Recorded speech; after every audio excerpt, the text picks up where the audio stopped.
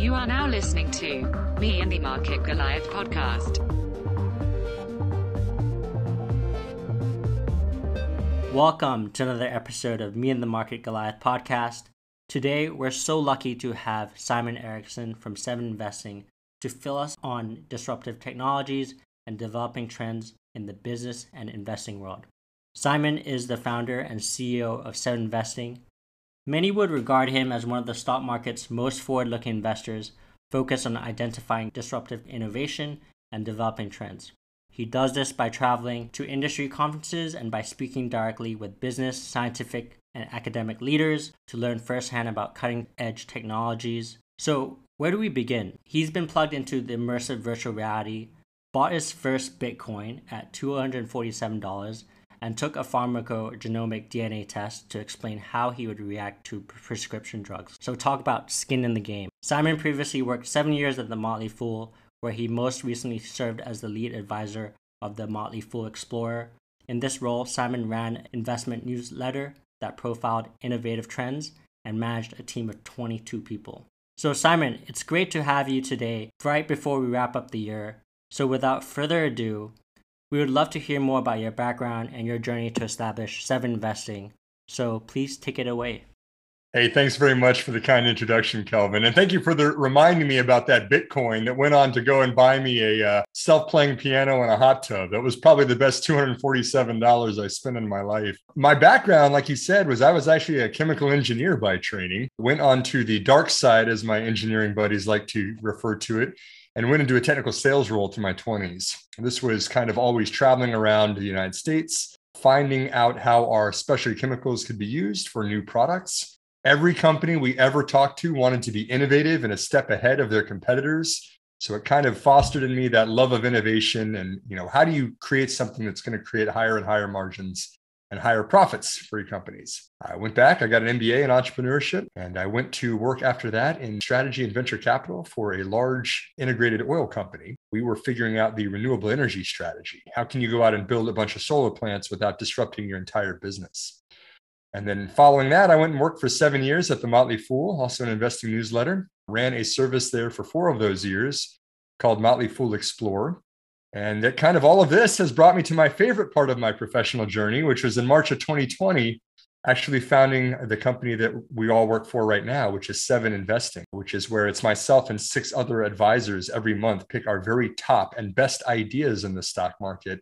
And we present them as a buffet for all of our subscribers to choose from, because we think that investing is personal. We'll go out and we'll do the legwork. We'll find the best ideas on our mind. But at the end of the day, it's truly a personal journey. I'm curious to know, what was your biggest takeaway just working for Motley Fool as their former lead advisor of the Motley Fool Explorer? Yeah, it was a fun role. I think that one thing I guess I appreciated out of that was traveled all the time, almost every month, except for Christmas month, except for December's, and except for 1 month there where there was a natural disaster. But other than that, basically every month was at a conference, kind of seeing these innovative trends that were taking place out there, right? There's a lot going on in biotech. There's a lot going on in machine learning right now. There's a lot going on in digital payments. I mean, you would see all of this firsthand, and you'd talk with PhDs and postdocs that were thinking on a completely different level. And to me, that is what growth style investing is. It's not just kind of spitballing and throwing darts and saying, okay, I'm going to take a chance on something here. But these great companies don't just appear out of thin air. They're built after long periods of time and really, really innovative thinking. And so even just going out and seeing, which way the wind is blowing, which way markets are changing, why large companies might necessarily be the largest incumbents 5 or 10 years down the road, really an eye-opener. And to me, that is where the fortunes are made in the stock market. You find those generational companies, you get in early and you look for multi-baggers. It's very interesting. So many people would idolize Warren Buffett, especially if they're a value investor. But contrastingly, I've come to understand that you're someone who studied the law of innovation from studying Clayton Christensen, who was an economist who developed the theory of disruptive innovation, book author of The Innovator's Dilemma. What drew you to him? I've got it right there, Kelvin. There's the book on my bookshelf. He is my hero. Clay Christensen is brilliant. I've chatted with him on the phone. I never got a chance to have coffee with him in Boston. Unfortunately, he's passed away now. His mind worked with 7 layers on anything you'd ask him. It would just be a surface level answer, but then you'd ask, well, why is that? And he'd go 7 layers deeper on why things worked the way that they did. kind of one of the best business case study analysts that there ever was. And of course, wonderful academic researcher, taught strategy class at Harvard Business School. I mean, so many different things. But so much of it is kind of rooted in theory rather than hard numbers. Disruptive innovation is very different from kind of traditional value investing, which says, okay, what's your PE ratios? What's your return on invested capital? What's the margin you're capturing today? It was more of forward-looking theoretical concepts of, why would these really, really large companies, in fact, the largest companies in the entire market, the IBMs, the GEs, the Ciscos, the Exxons. I mean, these were the largest companies for years in the stock market. And today we look back on them like they were dinosaurs. So, why is it that large companies fail? Why is it that small companies displace them? And can you see that taking place in advance rather than after the fact? And of course, as an investor, this is fascinating because if you do get in early and you find those small companies that are showing signs of being disruptive innovators, that's truly where the markets will flip.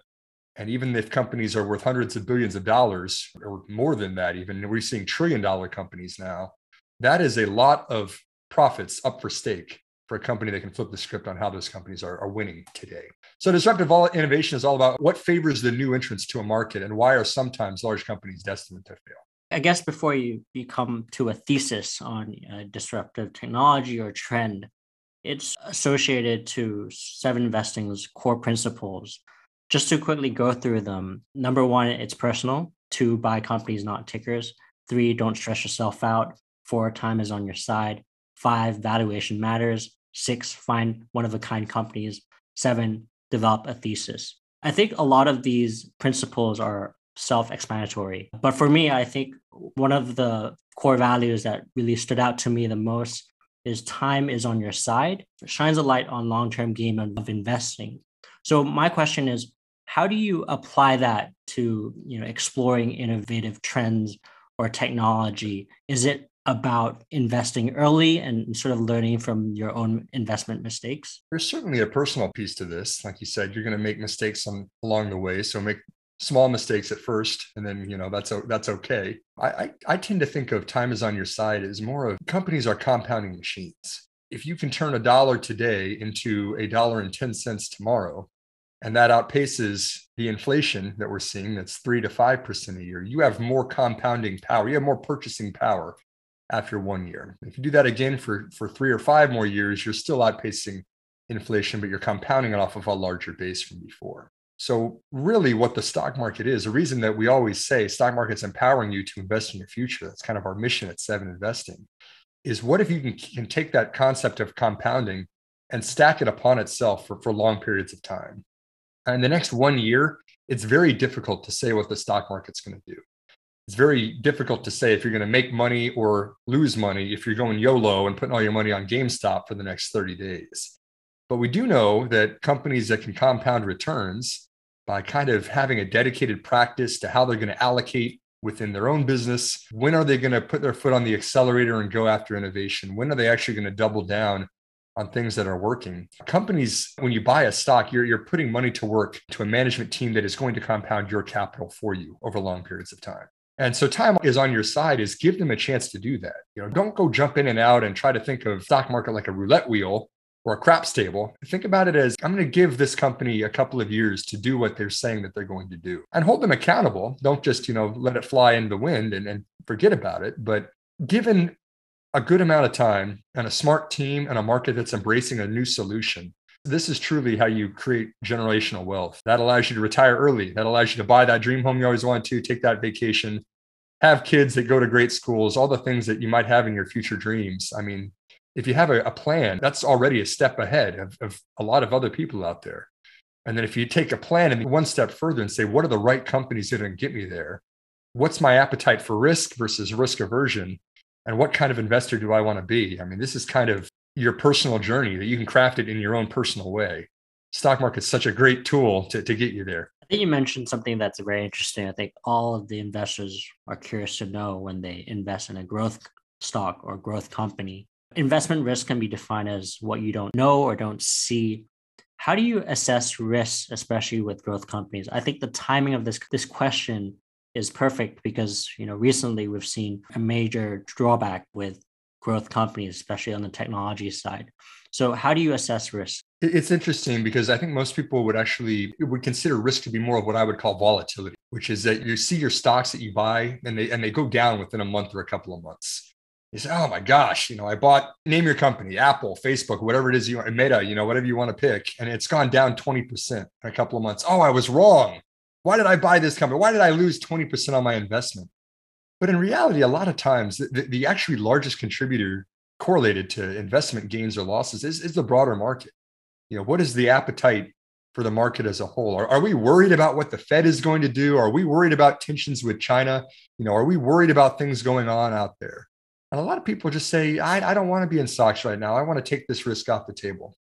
We're going to go put it in bonds, or I'm going to put it in cash underneath my mattress, or I'm going to go buy Bitcoin or whatever it is, right? Equities are kind of a bigger picture of asset allocation out there. But again, a lot of that is disconnected from the company specific part of this. If great companies are being sold off, that's actually a really good opportunity for an investor. That's the wrong time to sell if you see your great company that's selling off due to other considerations like that. But so risk for me is not the market is volatile and stocks sell off and then they recover after a couple of months. Risk is a company doing something wrong that is going to lead to a permanent impairment of your capital. And something wrong could be a lot of things. Could be management's got the wrong strategy, doing the wrong thing out there. It could be they're doing the right things, but market just has no interest in buying these products, so revenue's stagnated. Could be that competition is just eating their lunch, so their margins are eroding. Or it could be a bunch of other stuff in the proxy that could be overly paying themselves with stock-based compensation. Could be CEO resigns for unexplainable reasons. I mean, those are kind of the bigger picture. You're not going to get your money back because this business is not going to recover kind of factors. That to me is risk. We can't really control what the market's going to feel like this year or next year or the year after that. We can assess a company and figure out if there are really, really big landmines that are sitting right in front of our path. And we should probably, as astute investors, be avoiding companies that have things that could blow up in your face. So to break down risks one step further, I'd say there's the qualitative aspects of a company and the quantitative aspects. What do you think yields the biggest risk and reward for investors? Should investors shine a stronger spotlight on the quantitative aspects of the company? For example, a company's financial well-being, overspending, overcompensating C-level executives, or is it the company culture or the management team that investors should shine a heavier spotlight? How do you assess these qualitative and quantitative factors? Well, that's a good question. It's probably one I could chat with you a couple hours about. I'll try to condense it as much as I can. I mean, qualitatively, there's a lot of factors. I mean, the managers, when you talk about culture and CEO and how are decisions made and how are strategic plans developed, I mean, all of that is very important. That's something that at least you should be writing down if you're investing in a company is, why do you think that this company is going to increase in value in the next 3 to 5 years? What's the management team going to do for you? What's the leadership team? I would say, though, the biggest factor, when you're considering kind of risk versus reward, I almost always look at revenue growth versus industry level growth. Right? Company, one of the highest correlations to the performance of stocks is revenue growth. Just are they able to maintain a 30% plus revenue clip for a decade? That sounds easy. It's actually really hard. I mean, to get bigger and bigger and then, compound 30% growth on top of 30% growth the year before that. And we're seeing it in cloud computing. We've seen it for a decade in cloud computing. And when you do that, growing at that kind of rate and winning over customers that are willing to pay you more and more over time, that is a recipe for success for kind of becoming a multi-billion, if not $100 billion corporation. We've got some of them out there right now. Snowflake is already showing signs of doing that. Coinbase is already showing signs of doing that. I mean, top dogs in industries that are changing, that are winning year after year after year at the top line, those are the ones that kind of become the go-to platforms of the future. So I guess maybe the simplest answer is the right one in this question, is just look for top line growth that's sustainable over long periods of time. One of other 7 Investing's core principles is find one-of-a-kind companies. How difficult is it to find one-of-a-kind companies? I mean, if it is really difficult, shouldn't investors in general just stick with investing in index funds based on historical returns? If we just look at the S&P 500 index fund as an example, why should investors even bother studying individual companies when investing in index funds is often seen as a cheat code to long-term wealth? Well, Kelvin, you actually sent me this question in advance. So I did some homework for you before you asked it on this one, but I've got some numbers prepared for you, right? Let's consider three scenarios where the first is you just invest in an index fund, right? You just want to buy the S&P and let it ride for 10 years. And you start with $100,000. How much is your $100,000 worth after 10 years in the S&P if we're basing it on historical returns?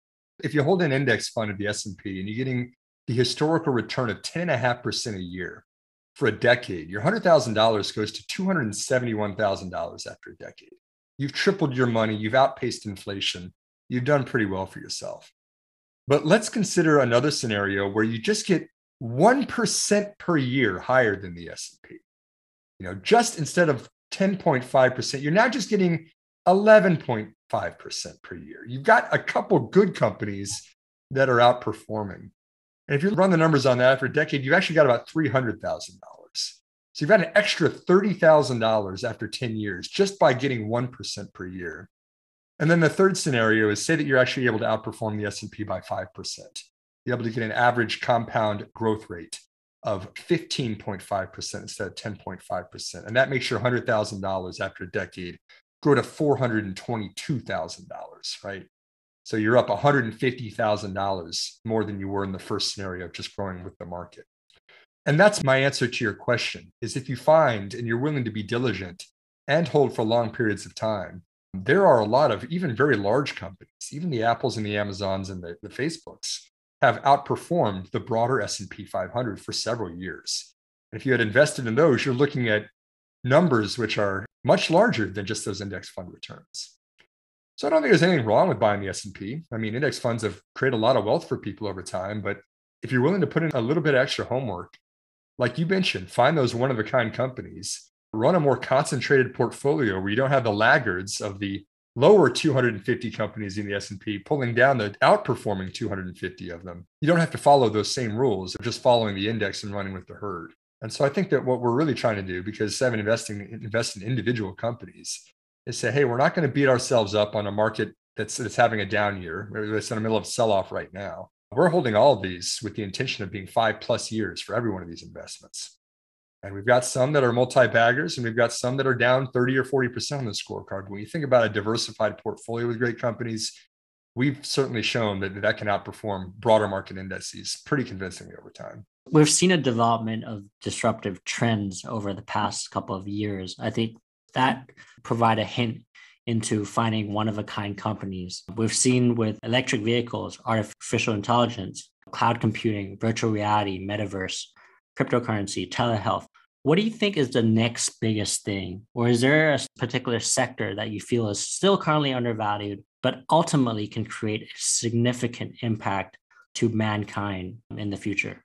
Yeah, next biggest thing is actually kind of a little bit of a yellow flag, if you will. It's something that catches a lot of media attention. Next big thing to me is a yellow flag because it kind of follows the hype cycle. When there's a lot of attention and people are all Googling things like virtual reality and quantum computing and metaverse and all this, that's sometimes a trap that a lot of those companies are really overvalued. The quintessential example for this that I'll give, Kelvin, was 3D printing. 3D printing, I remember several years ago, this was kind of in all the exhibit floors of South by Southwest, the Consumer Electronics Show. It was kind of the next big thing that everybody was going to have 3D printed coffee cups that you could make right in your kitchen and not have to go to the store anymore. And everything was going to be 3D printed, Christmas toys, whatever it was. But the reality was 3D printing really was only niche market specific. It was great for prototyping. It's great if you wanted to develop a new car part or something like that, but it just was never going to displace the factories that were so well optimized from being used for decades. And so a lot of the hype, that went into those 3D printing companies that came public when the money was there vanished. A lot of investors lost 70, 75% or more on those stocks. And so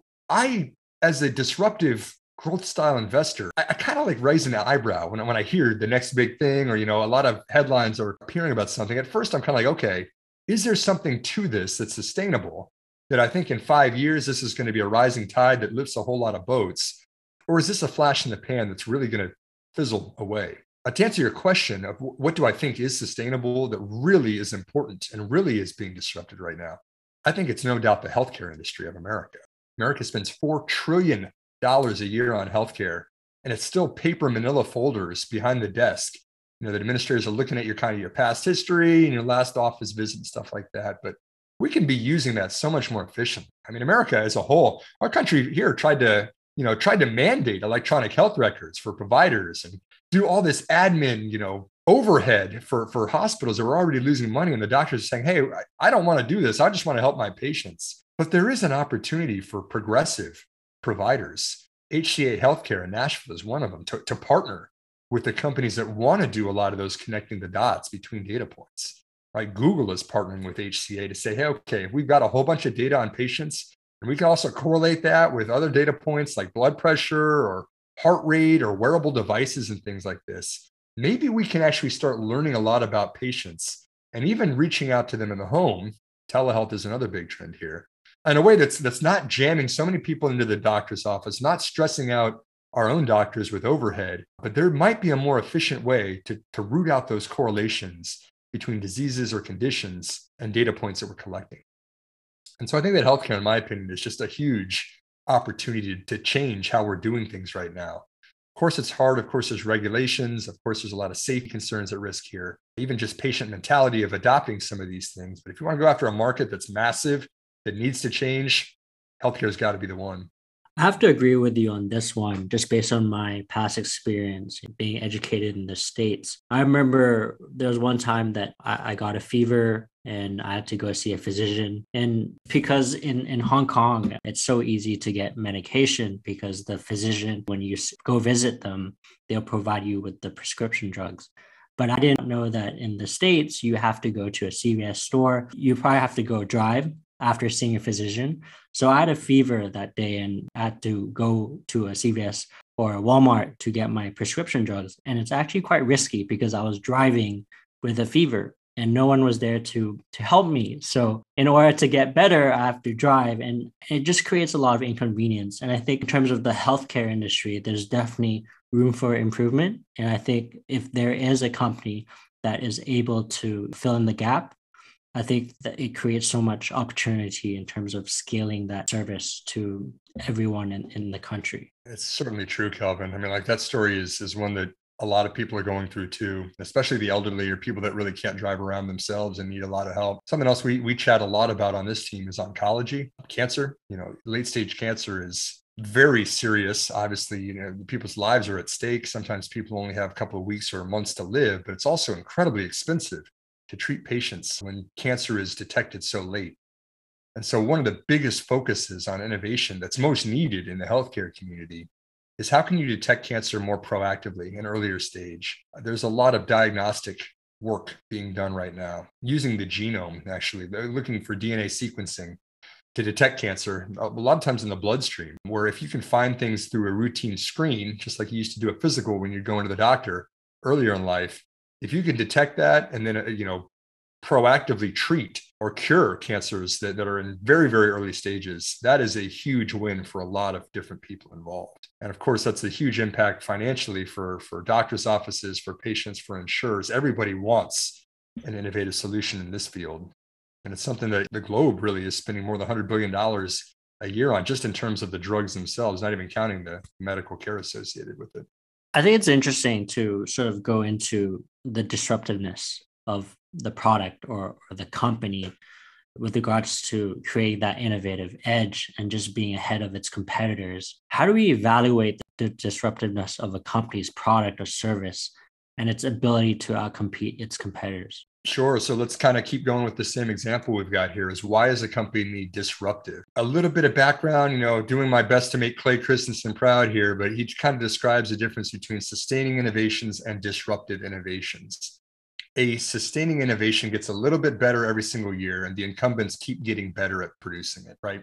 The iPhone, we'll have the iPhone 500 in a couple of years from now, right? It's going to keep getting better. It's going to have a better camera. It's going to have a better processor, but it's going to be Apple that's going to keep winning that race. It's hard to come out of thin air and disrupt the smartphone. But again, when we're talking about things like healthcare, there is an opportunity to disrupt because you can do things completely differently than the old way of thinking, than the old system that wasn't necessarily working so well. What if you completely flip the script and took a completely different approach for it. And so diagnostics for cancer, one example of that is looking for liquid biopsies as opposed to tumor biopsies or tissue biopsies, where rather than actually using a scalpel and trying to cut out a small part of the cancerous tumor so you can characterize it, what if you could detect these fragments of DNA that are floating through a patient's bloodstream and then characterize the tumor that way? Biomarkers that tell you this is the type of cancer, this is the type of personalized drug that would either trigger an immunoresponse or actually kill the cancer directly.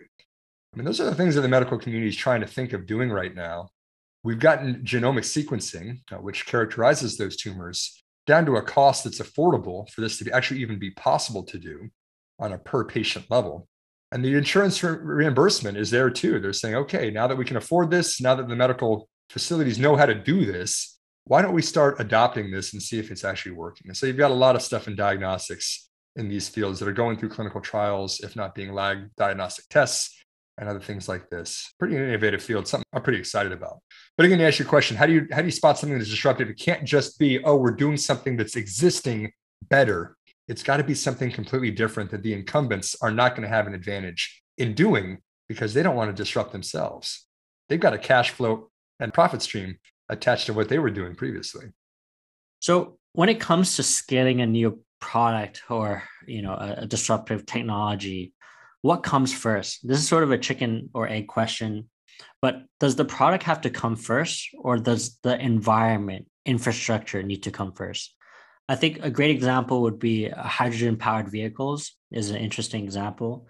Technically, you need a hydrogen pumping station in every part of the city in order for people to want to use it. Just like what we saw with electric vehicles, just the adoption rate. In order for people to use it, you need to have the support for that product. So what comes first? Is it, the environment where maybe it's supported by the government, the laws, regulations, or does the product just have to be flawless? Product has to serve a purpose first. Like you have to have a product market fit. The market is screaming, I hate this. I really don't want to do this anymore. Can you guys get me a better way to do this? Right? It's got to fit a need is first and foremost. The infrastructure is never there for a disruptive innovation. If it's already there, it's a sustaining innovation because the incumbents have already taken advantage of it. To your example, hydrogen was a huge opportunity. Something we actually looked at several years ago too, was can you have hydrogen powered cars in the US? Needed infrastructure, billions of dollars to build that out that just wasn't ready. Market wasn't ready for it. And we said, are we really all going to buy hydrogen powered cars for so much more money? The answer was no in America, at least so far. Electric vehicles, interestingly, are in the middle of disrupting the traditional gasoline kind of powered infrastructure that we have. But even that is taking time. There's just kind of a history of disruptive innovations that have displaced. Even Kodak, the story is Kodak, they had the original patents for the digital camera, right? They didn't want to disrupt themselves because they were making so much money off of film. Why would you shoot yourself in the foot and disrupt your own company that has cash? Netflix actually did disrupt itself when, Reed Hastings said, hey, we're going to do digital streaming rather than the DVDs by mail. I said, Reed, do you know how much money we're making off of shipping these in the mail to people this is a profitable business. You're going to go into digital streaming. Of course, it was the right decision. Netflix has got an early lead on this. And Facebook, Facebook was very disruptive in going after universities in ways that kind of the traditional larger companies that had a step ahead of them on this weren't doing. But the question is an interesting one of, how do you know if it's going to work? Why would you want to go out and do something like this? Either if you're an existing company or a newcomer, it's a huge risk. It's very difficult to do something like that. It's the kind of the question of the innovator's dilemma itself. The name, the innovator's dilemma, refers to this by saying if there's no data that's available that's going to guarantee you're going to get a return on your investment, should you take that leap of faith into a disruptive new market? Or are you going to be lighting your capital and your shareholders' capital on fire and get fired because of that, because you made the wrong decision as a manager? And so, all of these are kind of questions of how do you approach a new market? I think it all starts with there is a need that is not being met, or there is an underrepresented minority of customers that are not being served by the incumbents in this space. But it all starts with, why create the company in the first place? You've got to have a lot of conviction that you're doing the right thing and the market's ready for what you're prepared to offer. I want to draw on market readiness. I personally believe it's very difficult to time the markets, yet alone to time the market need of a technology or an innovation. But is there a way to sort of time it so that you know that the market is ready for this innovation just based on your due diligence or your research? Is it possible? There is a right time. There's a right time when you see companies are scaling up and ready to raise some serious money to do things. Your audience might be familiar with Affirm Holdings, which is an American company here based out of California. Max Levchin for years was just a brilliant computer programmer. He's chief technology officer of PayPal. And he just kind of, for years, was seeing there was a problem with transparency with credit cards and even just lending in general. The consumers were taking on debt. They didn't really understand the fees that they were going to have to pay for things. They were hidden. They'd appear in their statements. They'd call to try to figure out what they were. It was just this drag on lending. And they said, why is it this way? And so he really was trying to, for years, set out to improve financial transparency. And so for years, I still remember this, going to conferences like we were talking about earlier in this conversation, seeing him speak and seeing him even, get on board with Affirm. He didn't want to be the CEO of Affirm. He just wanted to be one of the backers of this company. But him coming across and kind of saying, hey, there's a better way we can do this. We can be transparent and put all the fees up front, not charge late fees, make sure that people know what they're getting into. And years later, it wasn't until years later, I've even heard buy now, pay later referred to by that term. But now that's kind of all over the place, right? Everybody's talking about BNPL, at least in the States here. You see acquisitions of Afterpay. You see Affirm being, a publicly traded company now. It seems like now is the time to go after this trend that's been developing for years. But why is that? It's because there still takes a critical mass of the market being ready to embrace this. When you see a first mover like that, just like you saw with Elon Musk with Tesla, again, also from PayPal, and then kind of going on to do his thing for years, nobody showed up to listen to Elon Musk even talk about the Tesla Roadster, right? It was kind of neat that he was selling them to Leonardo DiCaprio, and he had this super expensive electric vehicle. You had to have $100,000 if you wanted to buy, but it wasn't ready for the market. Nobody was talking about buying these in their garage. And look at where we are now. Look at how many Teslas are being shipped, not just in the United States, but into China and to Europe and all over the world. There is a time when you can embrace disruptive innovation. Again, the opportunity isn't when the rest of the market has embraced it and the rest of the headlines are focusing on this. It's when you're 1 or 2 steps ahead of that. You've done your homework. You've looked at where the market's going. You're finding the newcomers and you say, okay, I'm ready to start placing some bets. And then you can actually buy in over time. You don't have to back up the truck right away to a small company. But if you really want to make money in the stock market, it's about embracing change and getting in early. That's what my team tries to do here at Seven Investing every day. That's so interesting. I think doing homework and doing your due diligence is a major component in terms of understanding the disruptive technology or the company that you're interested in to invest.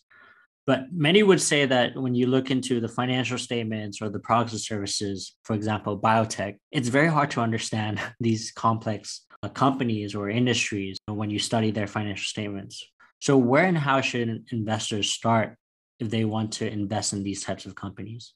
Kelvin, they should sign up for Seven Investing. You should join our service, right? We're trying to disrupt our own industry in financial services right now. I think it goes up far beyond, to answer your question more directly, without me plugging my company too much. There is a lot of focus today on things like price targets. What is the stock price target to buy at? Is it overvalued or undervalued based on what an institutional investor or a sell side analyst is saying? This is the right stock price target to buy this at.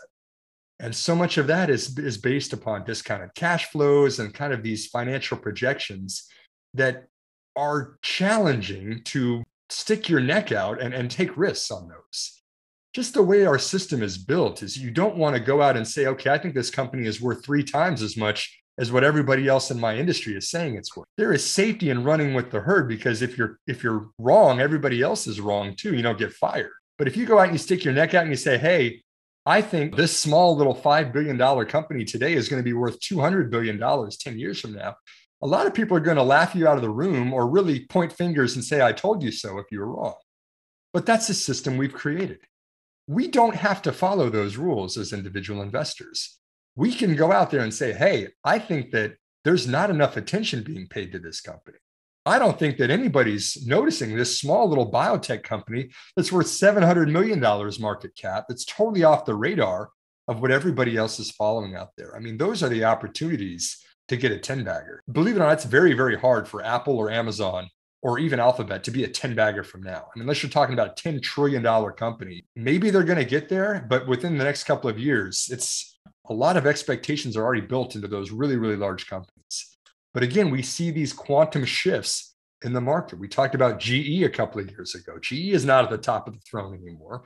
Exxon is not at the top of the throne, nor is IBM, nor is Cisco. Again, those were the kings of their time. They got disrupted. Markets changed. They didn't keep up with the changes. I personally think it's much harder to disrupt Apple or to disrupt Alphabet than it was to disrupt GE or Exxon. But again, there are structural disadvantages to the largest companies out there and structural advantages to investing in smaller companies. It's much harder, it's much riskier, but there are signs. You can follow the breadcrumbs to finding really, really big winners if you're looking in the right places. And I see a lot of big companies sort of acquiring more companies, smaller cap companies, just to sort of grow their potential future expectations. I think it's hard to keep up, but I think it's setting a tone to, their investors in terms of where they want to be in the next 10 to 20 years. Is this a sustainable strategy by growth companies, tech companies to constantly acquire new companies and to disrupt the innovative trend? What are your thoughts on that? It's different for every industry you look at. Aswath Damodaran, kind of one of our finance gurus that teaches at NYU here in the States, kind of looks at industries and, what are the incumbents supposed to do? Do you try to mimic what the smaller guys are doing? Do you just go out and acquire them? Do you try to just beat them, at their own game? I mean, what do you do if you're worried about being disrupted? If you're a drug maker, the right answer is you wait for them to get small enough to actually have something that passes through clinical trials. And then you just say, okay, they've de-risked. They've shown that they can do this. Now we want to go out and make an offer to acquire them. Why would you do that? Well, because you've already got the infrastructure and sales teams and commercialized necessities to bring those drugs to the market. You've got the relationships with doctors that are going to prescribe your drugs. It's very difficult for a small drug maker to make an impact once they've got something commercial. But again, that's different for every industry. It's different in healthcare than it is from semiconductors, than it is from software. I mean, kind of each market keeps it interesting. But yeah, I mean, you've got to kind of pay attention to them. You can't just be dismissive of them. And it's not always written in the numbers. It is a little bit more of an art than a science defining those sorts of things. But there are large companies that I think more and more are aware of smaller companies that are a huge threat to them. I'd love to get to sort of the behavioral side of investing in innovative companies. I think I've learned the hard way with growth stocks.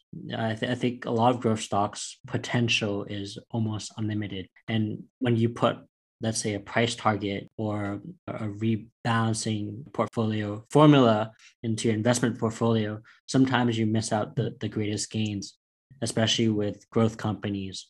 So how can investors resonate with the behavioral relationship of doing too much to their investment portfolio and stressing themselves out at the same time? This is correlated to one of 7 Investing's principles: don't stress yourself out. How do you see this sort of relationship, and how can investors in general be better at it when it comes to investing in growth companies?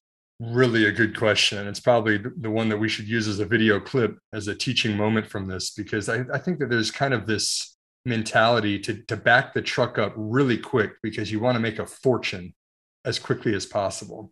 You hear about a company, name the company you want to, that's in the news, that you heard about on Twitter, that you heard a podcast about or whatever. And the mentality is, oh my gosh, I got to get on this really quickly before everyone else does. And so there's kind of this mentality of put a ton of money in really, really quickly because you're going to make a fortune really, really quickly. And then you can just retire or pay off your student loans or whatever you want to do. That's not really the ideal way, in my opinion, to invest in the stock market. That's exposing yourself to a huge amount of risk rather than kind of what I think is a better plan as a growth style investor, which is place a lot of seeds first, right? Place a lot of crops in your field at the seed level. Go out and find a couple of companies that interest you that you think are interesting and put $50 into them, right? Get started. You don't even have to buy a full share anymore. You do fractional shares. There's a lot of brokerages that allow you to put any amount of money you want to into buying a portion of a share of a company and any denomination with no commissions. And so if you spread out and say, okay, I'm going to put $500 to work into 10 companies, 50 a piece, but this is at least going to get me following. And write down why you're investing in them, what you think is important that they should be doing well at. And then follow that. And then after 6 months or a year or so, say, okay, wow, I've got some shoots that are coming up from those seeds that I planted. I really like seeing what this company is doing in biotech. I really, really like what this company is doing in the space economy. Oh, wow, this is really interesting what's going on in semiconductors. Why don't I put $50 more into these 3 companies out of my original 10? And so now you put $100 into capital. They've shown that they're growing. And then another year, you do the same thing. And all of a sudden, out of those original 10, maybe you've got 2. I mean, numbers would tell us in growth style investing, you're probably going to have 1 or 2, but the winners from those 1 or 2 are going to more than make up for the losses you've had combined over the other 8. But again, most people would think, okay, well, I'm going to pick the 1 out of these 10 right out of the gate, put all my money into it. Chances are it might be 1 out of those 8 that doesn't perform with the other 2. And then you come away saying, oh, man, this stock market thing, I just don't like this. I lost all my money in this. When in reality, a lot of it was based just upon the behavioral process. So to answer your question, behavioral finance is fascinating. Why do we make the decisions that we make? How can we optimize those over time? Because the ultimate goal is to make money and to really compound wealth, in my opinion. But a lot of it is just kind of staying the course, having a process that works for you, being disciplined on how you're purchasing stocks, knowing you're not going to bat 100%. You're going to be wrong. Every one of us is wrong out there, but at least kind of looking back and reassessing what went right and what went wrong. And one other important component of this too is don't be afraid to add to your winners. If you see a company that's hitting a 52-week high, a lot of people would say, oh, I remember buy low, sell high. That's the phrase, isn't it? I actually like buy low, buy high, because that's actually showing that the companies that you bought into are doing what they said they're going to do. The market is rewarding them for execution. So don't be afraid to buy companies that continue to go higher over time. I mean, Amazon and Netflix, you could have bought a lot of 52-week highs over the last 10 or 20 years and made a lot more money going forward off of those anyway. I think it really drills down to your level of conviction. I think you mentioned in a few podcasts already, it's about being able to upgrade your portfolio, which sort of entails selling a company stock position to invest in an even better company with a high level of conviction. How do you build conviction and evaluate the opportunity cost of selling your position to invest in another company that you feel has an even higher potential? Could you walk us through your thought process? Maybe continuing that same analogy, you've got some plants that didn't work out, right? Like you've got some that you planted and they're doing really, really well. And then you've got some that they're not performing as you expected them to. Maybe you didn't water them enough. Maybe they didn't get enough sunlight, whatever it was. But like at some point, the market's going to punish the best performing companies that are out. Again, back to the earlier in the conversation that we just mentioned, sometimes there's broader market sell-offs. People are afraid. People are taking money off the table. For various reasons, great companies sell off with the rest of the market. Sell-offs are very hard for companies that aren't well capitalized or don't have a good plan in place. I mean, they can go bankrupt if they've got too much debt. If you have one of your visionary leaders that leaves, but you're a small company, that could be really, really hard for a company. It could mean they're not able to raise capital if they're not able to sell equity at a low. I mean, there's a zillion reasons that lower quality companies that are not performing well, it's challenging for them in market sell-offs or in bear markets. And so I kind of think of that as an opportunity to say, okay, if everything's selling off, maybe there's a potential that these come back and they skyrocket to become 10 baggers worth 10x their original investment. But I think that more likely, I would rather have a higher quality company that's kind of got more structural advantages against its competitors. I always take a market sell-off as an opportunity to buy into quality. I've done it personally these last couple of months. Markets selling off. Everybody's losing money these last couple of months. I shouldn't say everybody. A lot of investors are certainly losing money. But if you are diligent and you have a process and you stick with your process and you don't just let the wind blow you around like the market tends to do sometimes, this is a huge opportunity when the market is selling off to buy your favorite companies at better prices. And so when I talk about upgrading your portfolio, I think of that as the opportunities to buy into the Starbuckses of the world, to buy into the American Towers of the world, to buy into these really great companies. Like, yeah, maybe retail's down. Maybe it's harder to raise money right now, but are they going to still be around in 5, 10 years? Yeah, I think so. And so if you can buy them cheap and get an even better return than you would have when there was a cheery market consensus, market sell-offs are a great time to do that.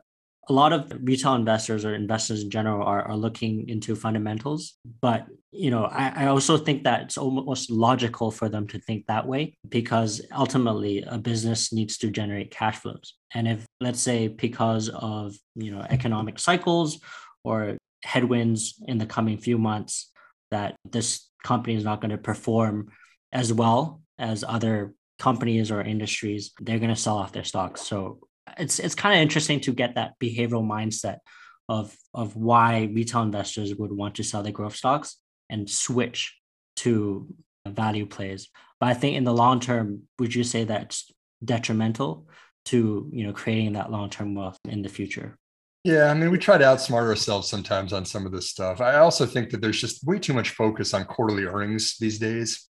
You're required by the SEC to provide quarterly results for investors if you're a publicly traded company. But just we've gotten to this point that we just overly obsess over whether or not they hit or missed the expectations from Wall Street, right? If you see a company that beats earnings per share by 1 penny, oh, the stock shoots up. All the algorithms have buy. The stock just responds accordingly. But if you miss those quarterly earnings by 2 cents a share, 1 cent a share, your stock sells off. And so short-term minded managers are going to try to manipulate that and manage those expectations with the street. So they're always 1 or 2 pennies above expectations. And it's becoming comical to me. I mean, you can pull orders in to hit that. You can cut your costs. You can stop investing in your R&D department if you wanted to manage your short-term expectations. That's not how you're going to create long-term wealth. I mean, it's almost comical that a biotech company still has to report earnings per share if it doesn't have any commercialized drugs yet, right? You're not looking at the earnings number, you're looking at the progress that they're going through clinical trials. What are the response that patients are showing to this drug? What are their plans if they actually get it to the next phase? Are they going to have a royalty payment from a larger partner? With another example, cloud computing companies, it's not about earnings per share because they're investing super heavy in the infrastructure and the right people and the talent on board. What's much more interesting is dollar-based retention of once you get a customer, are they spending more and more with you over time? Are you leveraging that sales and marketing and that research and development that you put up front into building long-term relationships that are becoming embedded with enterprise customers? I mean, things like this are the metrics that long-term growth style investors should be looking at. It's certainly something that in our reports that we do for Seven Investing, we identify 3 metrics that are not necessarily just revenue, earnings, or cash flow growth. I mean, we've kind of overly obsessed with financial statements, especially institutions here in the United States.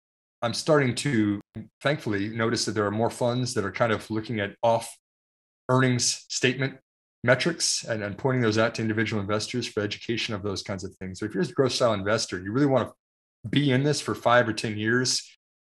If you're looking at small cap companies, earnings is the least important metric, or managing the earnings that is expected from Wall Street. It's going to be all over the place. It's a volatile game out there. I know we're almost out of time, but I guess I have 2 more follow-up questions. I think it's the humbling part of my episodes. The question that I have for you is, you often tell your audience that you enjoy attending business conferences to stay up to date to the financial markets and some of the biggest trends. So what are some of the biggest takeaways from attending these conferences? Well, I love them, Kelvin, because I am proud to be the dumbest one in the room a lot of the times. I actually embrace being humble and realizing that somebody on the stage with a PhD knows a heck of a lot more about what they're talking about than I ever will. But I am also passionate about being the person that will just take notes the entire time during the conference. I'm the guy on the laptop that just, hammering on the keys. I approach a lot of the speakers afterwards. I get them on our podcast, or I chat with them at the conference and just say, hey, what are you really excited about? Why are you doing this research? What do you see that's the problems that are out there? And then kind of on the plane ride home, I haven't been on a plane ride for a conference in a while because we're kind of in a COVID era right now. But in the aftermath of conferences, it's kind of, you just spend a day or 2 going through your notes and connecting the dots and say, okay, wow, I was at this one a couple of months ago where they said this, here's something else that came up again. What if this was the way that was the future? that certainly led me to following containers and the way that DevOps is kind of replacing the traditional way of developing software. Everyone was really excited about containers because you didn't have to have kind of the centralized authority of how you were actually going to release new product launches. You could do it incrementally, kind of small increments. Microservices is what we call this. Netflix was big on embracing this. But again, I saw that at the Cloud Expo years ago. I saw people speaking about that on stage. I said, oh, wow, that's really neat. The techies are on board for this. And then that kind of led me in a direction of cybersecurity, of how do you protect these remote software developers that are working all over the world together on projects? How do you get them on the same page, first of all, and then how do you protect them from hackers and other things? But I think to answer your question of what about the conferences? What did I learn about the conferences? I think it's really good to stay humble and not assume that you know everything about the stock market. This is a long-term journey. You're going to learn more tomorrow than you knew today. And then the day after that, you're going to learn more too. The real winners in this, if you really want to be a long-term investor that's going to win this game, challenge yourself to get a little smarter every single day. Listen to Kelvin's podcast multiple times in the future and the guests that he has, because it's an education that is the most personalized education you can get. You get to be the one directing your retirement and your future. So embrace that. Don't be afraid of it. Don't let the bar be too high for you to be intimidated about this.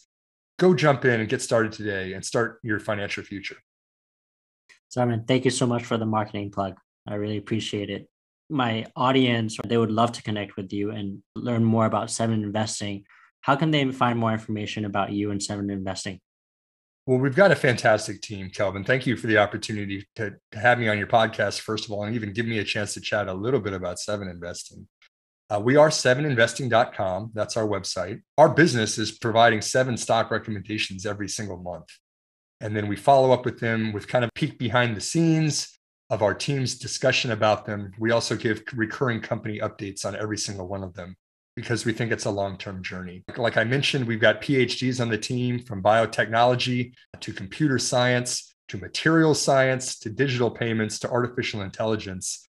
I've really been blessed to be joined by so many people that I really respect on this team that are really ahead of the markets.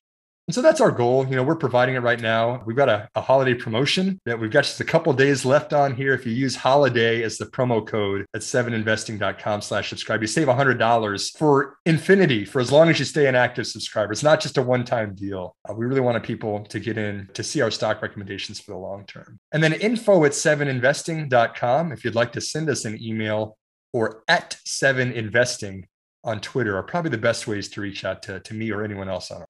Thank you so much for your time, Simon. I wish you a happy new year and happy holidays. The views and opinions expressed here do not necessarily reflect the official position of the speakers in this podcast. Any content provided by guest speakers are of their opinion and are not intended to represent or malign any institutions, religion, or group. This podcast is for educational and entertainment purposes only, and we are not your financial advisors. If you like this podcast or want to find more about us, please subscribe to our Instagram page at mmarketgoliath and on Apple Podcasts and Spotify.